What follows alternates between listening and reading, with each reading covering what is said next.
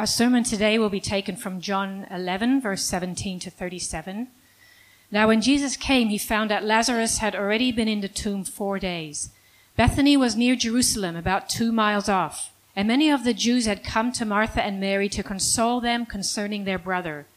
So when Martha heard that Jesus was coming, she went and met him, but Mary remained seated in the house. Martha said to Jesus, "Lord, if you had been here, my brother would not have died. But even now I know that whatever you ask from God, God will give you." Jesus said to her, "Your brother will rise again." Martha said to him, "I know that he will rise again in the resurrection on the last day." Jesus said to her, "I am the resurrection and the life. Whoever believes in me, though he die, yet shall he live. And everyone who lives and believes in me shall never die.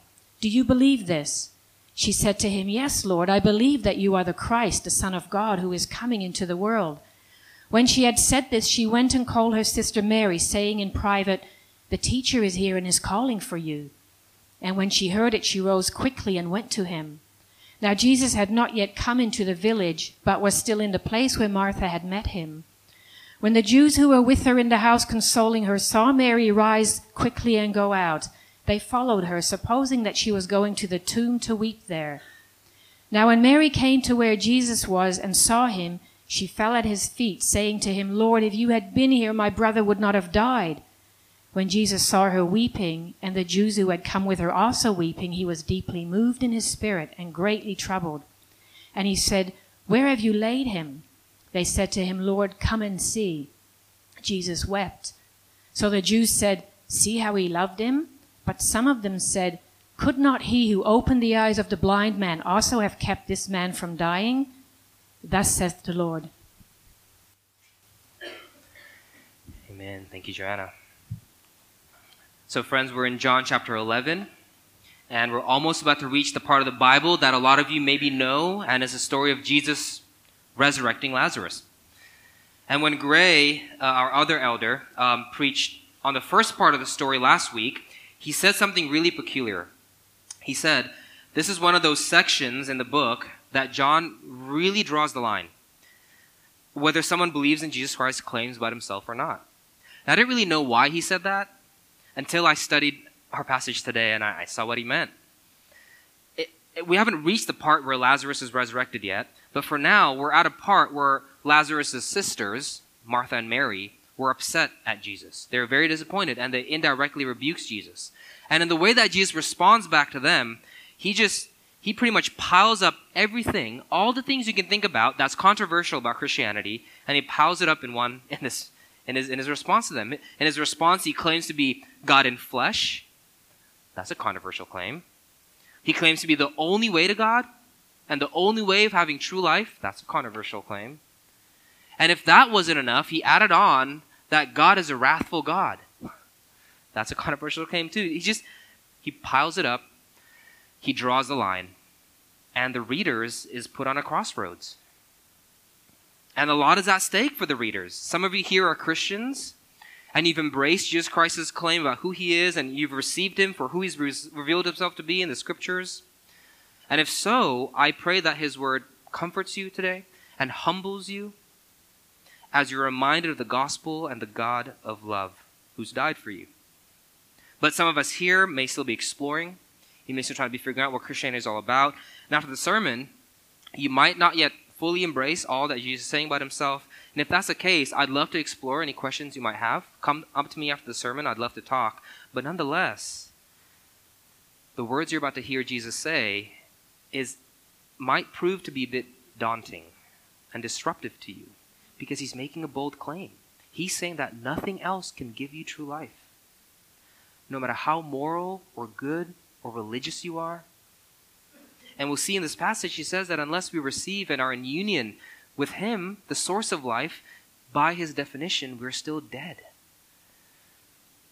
But perhaps there's some of you here at the moment, you're still exploring Christianity, but after hearing Jesus' claims today, for some reason, it'll sink in.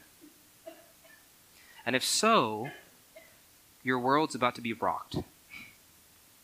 I'm not just being melodramatic here. The hymn we sung earlier, it was written by Isaac Watts and had some pretty dramatic lyrics to it. We didn't sing it during the hymn, but there's a stanza in the hymn that he says this: "Love so amazing, so divine, demands my soul, my life, my all."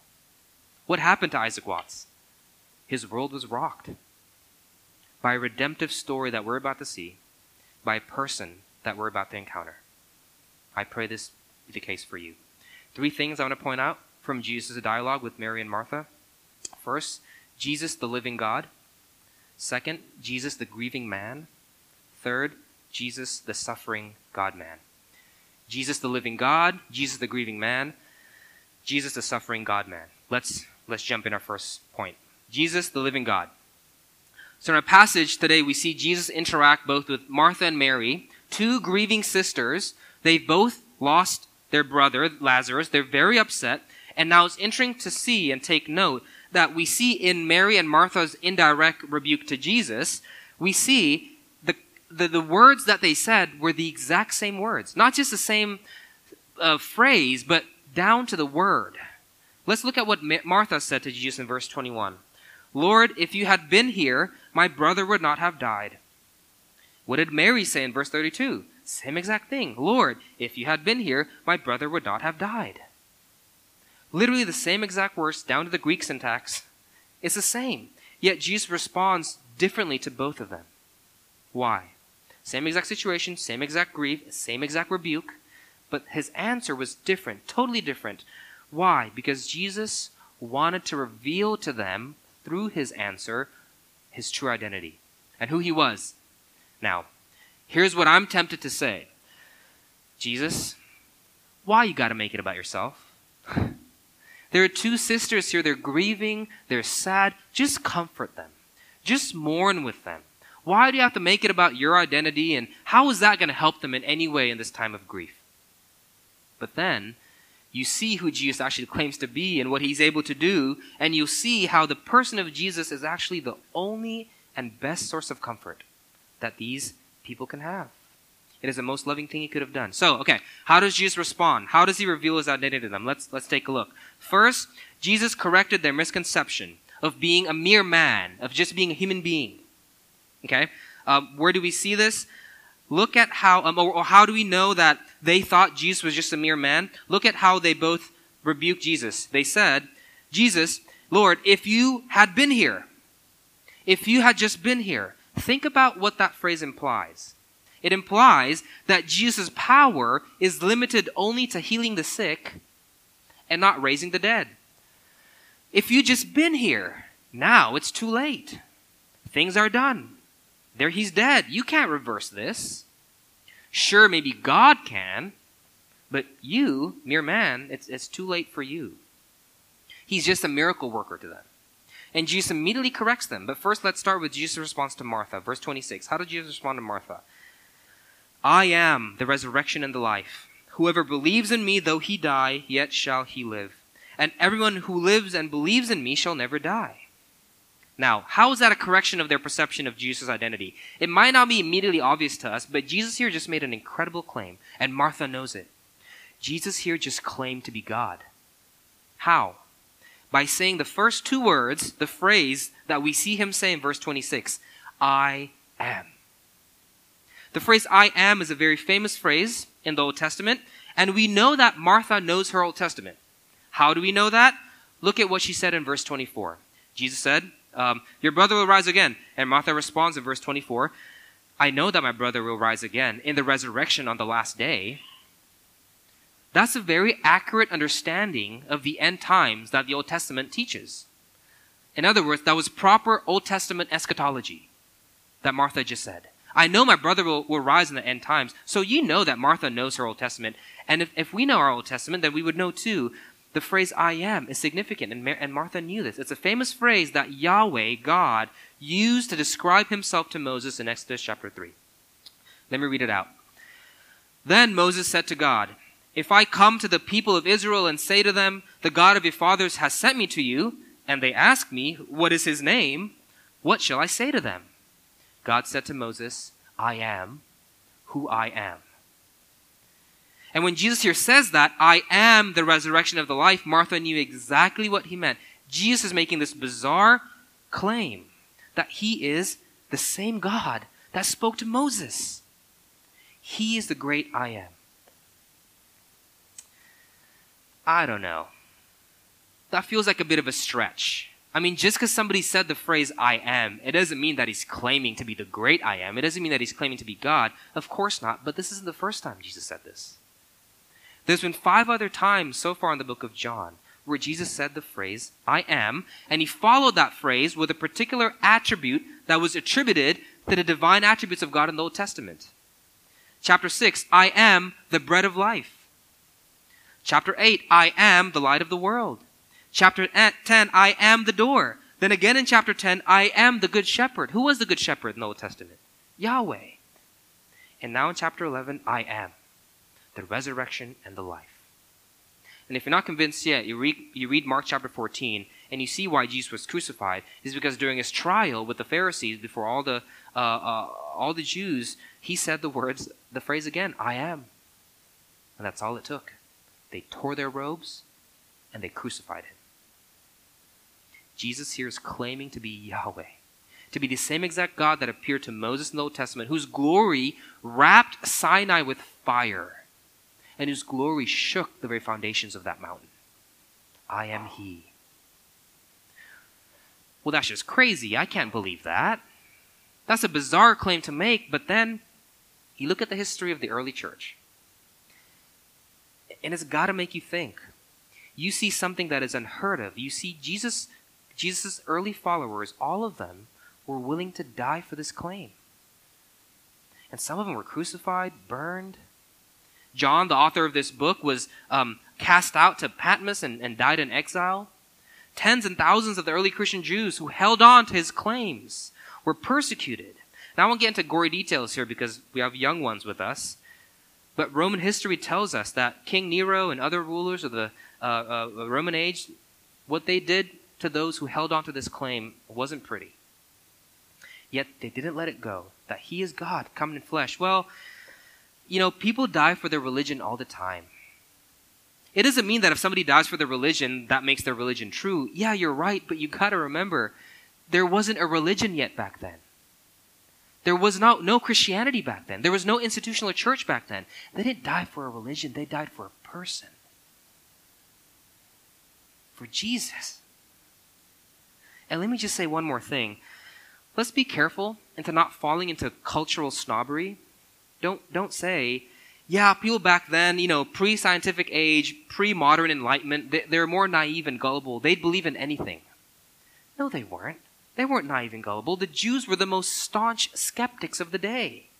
If anything, the Jews would have been the most skeptical people back then in Jesus' day. See, there are other cultures and religions back then, like the Greeks, that had a category for the gods, like Zeus, coming down to earth in flesh. That's stories like that have a category to put that in.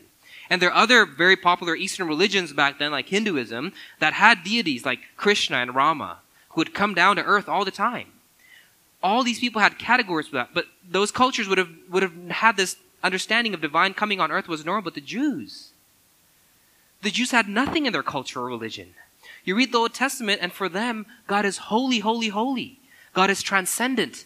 God is out there. To get to Him, you got to go through all these temple rituals and sacrifice things and be cleansed, and only then can you approach Him. Out of all the cultures that existed back then, the Jews had no category of God coming down as flesh on earth. They would have been the most skeptical people on earth. They weren't naive and gullible people. Yeah, the reason for their skepticism is different than ours today, but the intensity of it was at least the same, if not more. Yet the early Christians who were Jewish embraced His claim and gave their lives for it. That He is the great I am. He is the resurrection and the life, and that creature cannot find life elsewhere unless it is in relationship with Him, the resurrection and the life. And they really embrace His words in verse 27. If you believe this, if you receive this claim, if you have a relationship with me, you will never die. You'll have eternal life. But hold on. Didn't you just say that Jesus' early followers all died?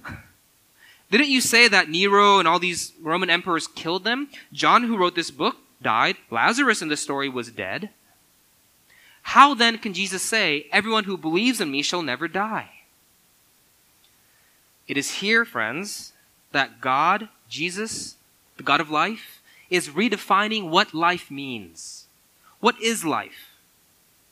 True life. Look at verse 25 to 26. He says, whoever believes in me, though he die, yet he shall live. Though he die, yet he shall live. Meaning, life, true life, goes beyond mere physical vitality. Though he die, in other words, though his heart stops beating, though his lungs stop working, yet he shall live. What does that mean? Jesus is saying there is life that goes beyond the body's ability to function. By the way, that's what Paul meant in 2 Corinthians 4:16. So we do not lose heart.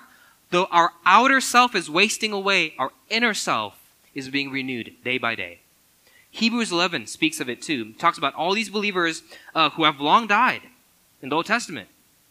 And then Hebrews chapter 12, the very next chapter, they talk about these believers as if they are a great cloud of witnesses that are cheering us on in our walk of faith. The imagery is we're marathon runners and they're in the stands, rooting, cheering us on. Keep going. Keep going. Everyone who believes in me, though they die, they shall live.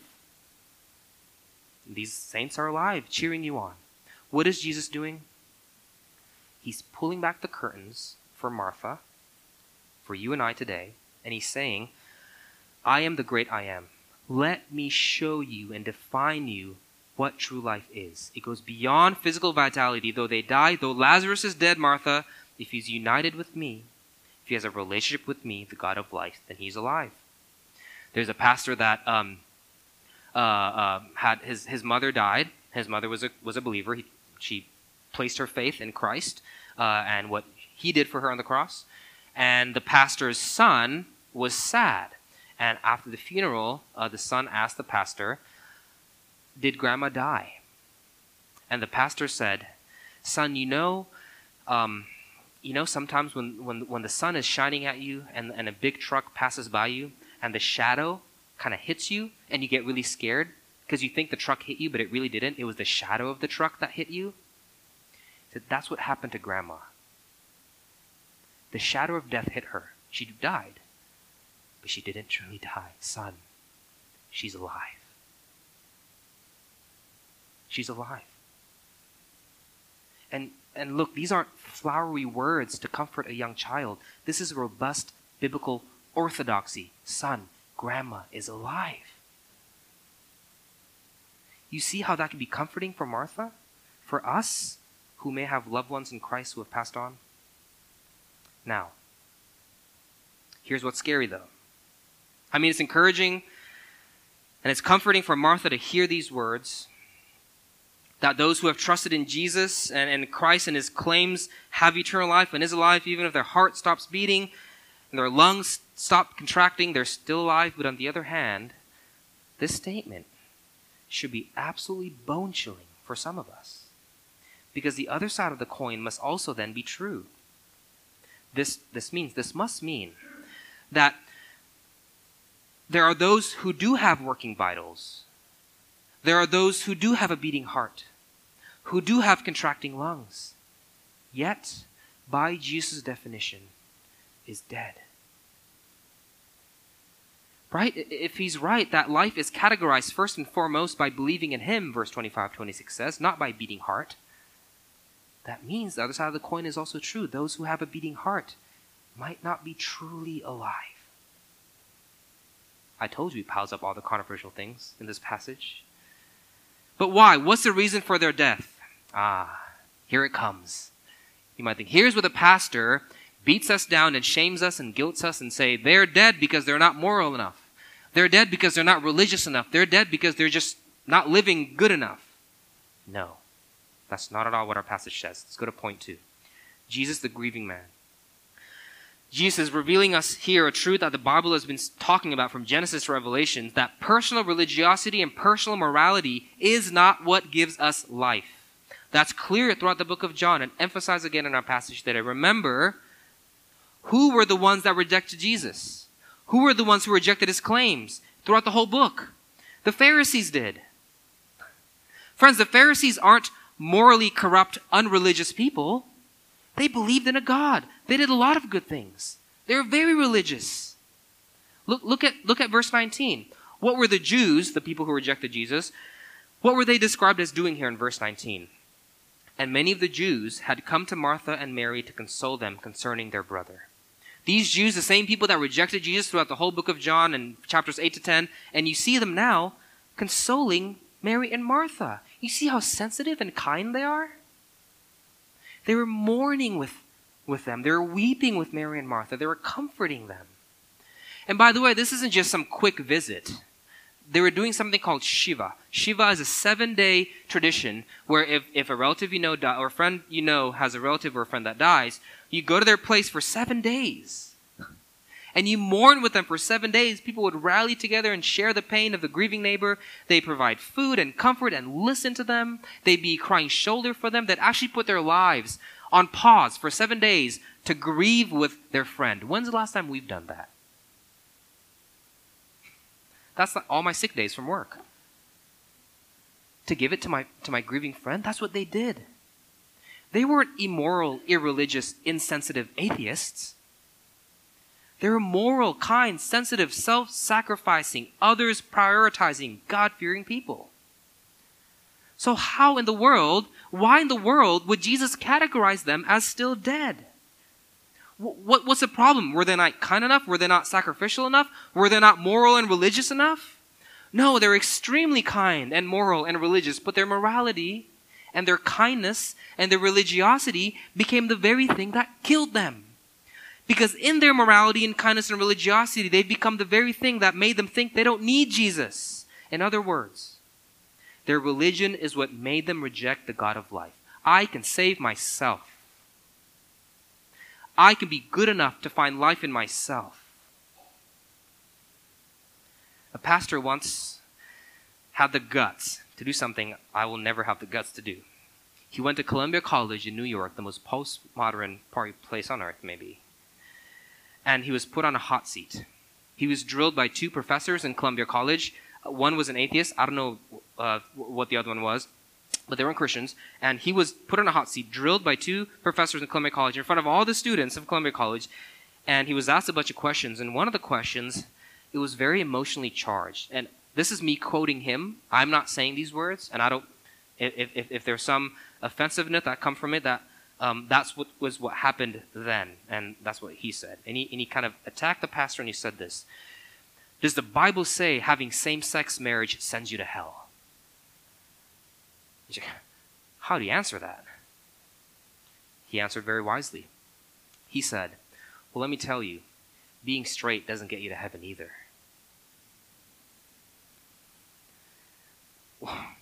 What's he trying to do? He's trying to get people to see what the Bible is actually saying. You can phrase that in many ways. I don't know, pick another thing you think is sinful, or whatever it is you categorize as that. You know, does adultery send you to hell? Well, having sexual self-control isn't what gets you to heaven. Do drugs and alcohol get you to hell? Well, being sober isn't what gets you to heaven. Does financial corruption get you to hell? Well, having financial integrity isn't what gets you to heaven either. Or maybe something more culturally relevant to us, we can rephrase the question in this way. Does going to a mosque or a temple or a Catholic mass send you to hell? Well, listen, going to church doesn't send you to heaven either. At the end, the pastor clarifies what sends you to hell is self-righteousness, thinking that you can be your own Lord and your own Savior. In other words, he's saying this: you can be the most financially responsible, sober, and well-behaved churchgoer that's ever walked planet Earth, which is pretty much every single person in the story, and still be dead. Because your religiosity has fooled you to thinking that you don't need a Savior, that you can depend on yourself for life. You don't need the God of life for life. This is what Martin Luther calls the sin beneath the sin. Martin Luther, one of the reformers, the fathers of the Reformation, describes sin as incurvatus in se. That's Latin for saying it's a curving inward. It's this gruesome picture of somebody so self-addicted, self-narcissistic, self-reliant, self-dependent, to where we reject the need to rely on the God of life for life. And religious people are the best at this. We flock around our religiosity saying we don't need God. And this is what made Jesus angry. He was filled with anger. What? Where was Jesus angry? Look at how he responded to Mary in verse 33. Same grief, same rebuke, different response. Verse 24, he said, he gave Martha this Christological lesson about who he is and how I'm the great I am. But to Mary, verse 35, he wept. He cried. Why? Because he's filled with an overwhelming sense of grief and wrath. Where do we see that? Look at verse 33. When Jesus saw her, Mary, weeping, and the Jews who had come with her also weeping, he was deeply moved in his spirit and greatly troubled.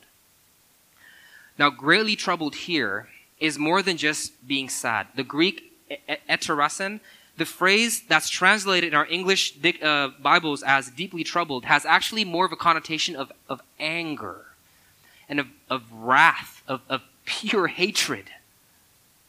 And why was Jesus angry? Well, if you saw what Jesus saw, you'd be crying in anger too. Try to look at the scene that Jesus is in with the view of life that Jesus just gave us about what life and death is, who's alive and who's truly dead. That it's beyond just a beating heart and working lungs, but it's about trusting in Jesus and who he is as a source of life. And if that's your definition of life, trusted in Christ, not in a beating heart, you look at the scene, you'd be sad and angry too. Why? Let me show you. If your definition of life is merely a beating heart and working lungs, here's how you're going to see this scene. You're going to see a bunch of people and one dead body, Lazarus. But if your definition of life is believing in Christ and who he claims to be, then what you would see is something totally different. Nobody in the story believes in Jesus. Nobody in the story trusted in him. Mary and Martha just viewed him as a miracle worker. If you had just been here, you would have cured him from illness. But now you're too late. Only God can save him from death, not you. And the Jews disbelieved Jesus too. Look at verse 37. Could not he who opened the eyes of the blind man also have kept this man from dying? The same cynicism that Mary and Martha had, that he's just a miracle worker, was also regarded by the Jews. No one here believed Jesus as God. No one here believed Jesus as a source of life. So what did Jesus see then? When he looked at this scene, what did he see? The scenery changed, doesn't it? It's not just one dead body and a bunch of people who are alive. What did he see? He saw everybody there was dead. Everybody there was still dead. A commentator said of this, and he states here, the tomb of Lazarus was not the only place of death. What Jesus saw here was that the whole world was a tomb in waiting. No one believed in him. They were all still dead by his definition, and this brought him to tears. Tears that came from the depths of grief and the heights of wrath. But Jesus isn't a God of wrath, right? He's a God of love. God isn't a wrathful God. He's a loving God. He's the God of love.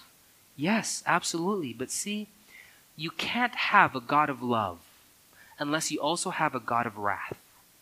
It's impossible. Let me show you. My last sermon, I talked about the case of Larry Nassar, who was, this unfortunate incident happened. It was terrible. It's heart-drenching that he sexually abused hundreds of young gymnasts as the former U.S. gymnastics doctor. It's a terrible situation. And in his so he's pronounced guilty, and he has up to, I think, 140 years in prison. And his most recent court hearing, they brought up one of the fathers of the gymnasts who was abused, and this father had two daughters who was sexually abused by Nassar. And the father was brought to the stand, and he was asked by the judge, I'm quoting it here, if you have some words that you would like to say, I would like to give you the opportunity to say them. And the father said, with face filled with grief and wrath, he said, I would ask, as a part of his sentencing, to grant me 5 minutes in a locked room with this demon. He already has 140 years. That's great. Just give me 5 minutes with him in a locked room. Of course, you know what he intends to do. And the court was silent. The judge said, I can't do that. And then he said, then just give me 1 minute. Give me 1 minute with him in a lock. Can you just do that? And the judge said, that's not how the justice system works. And as soon as the judge said that, I saw a rage in his eyes that I've never seen anywhere else. In the courtroom, he lunged to Larry Nassar, and he wanted to utterly destroy him right then and there. And the cops got hold of him. He wasn't able to do that. And as he was being walked out by the cops, he looked at one of the cops in the eyes and said, what would you have done if this is one of your daughters? Fathers, what would you have done? You'd be filled with wrath and anger and sadness. Why? Because you love your daughter. Because you love them. You cannot absolutely love something unless you hate the thing that destroys it. If you aren't absolutely angered by the thing that destroys that thing in which you claim to love, then whatever it is that was destroyed must have not meant that much to you. This father loved his daughters, and he was absolutely angered by the thing that destroyed them. You can't have a God of love without having a God of wrath. What does John 3:16 say? For God so loved the world.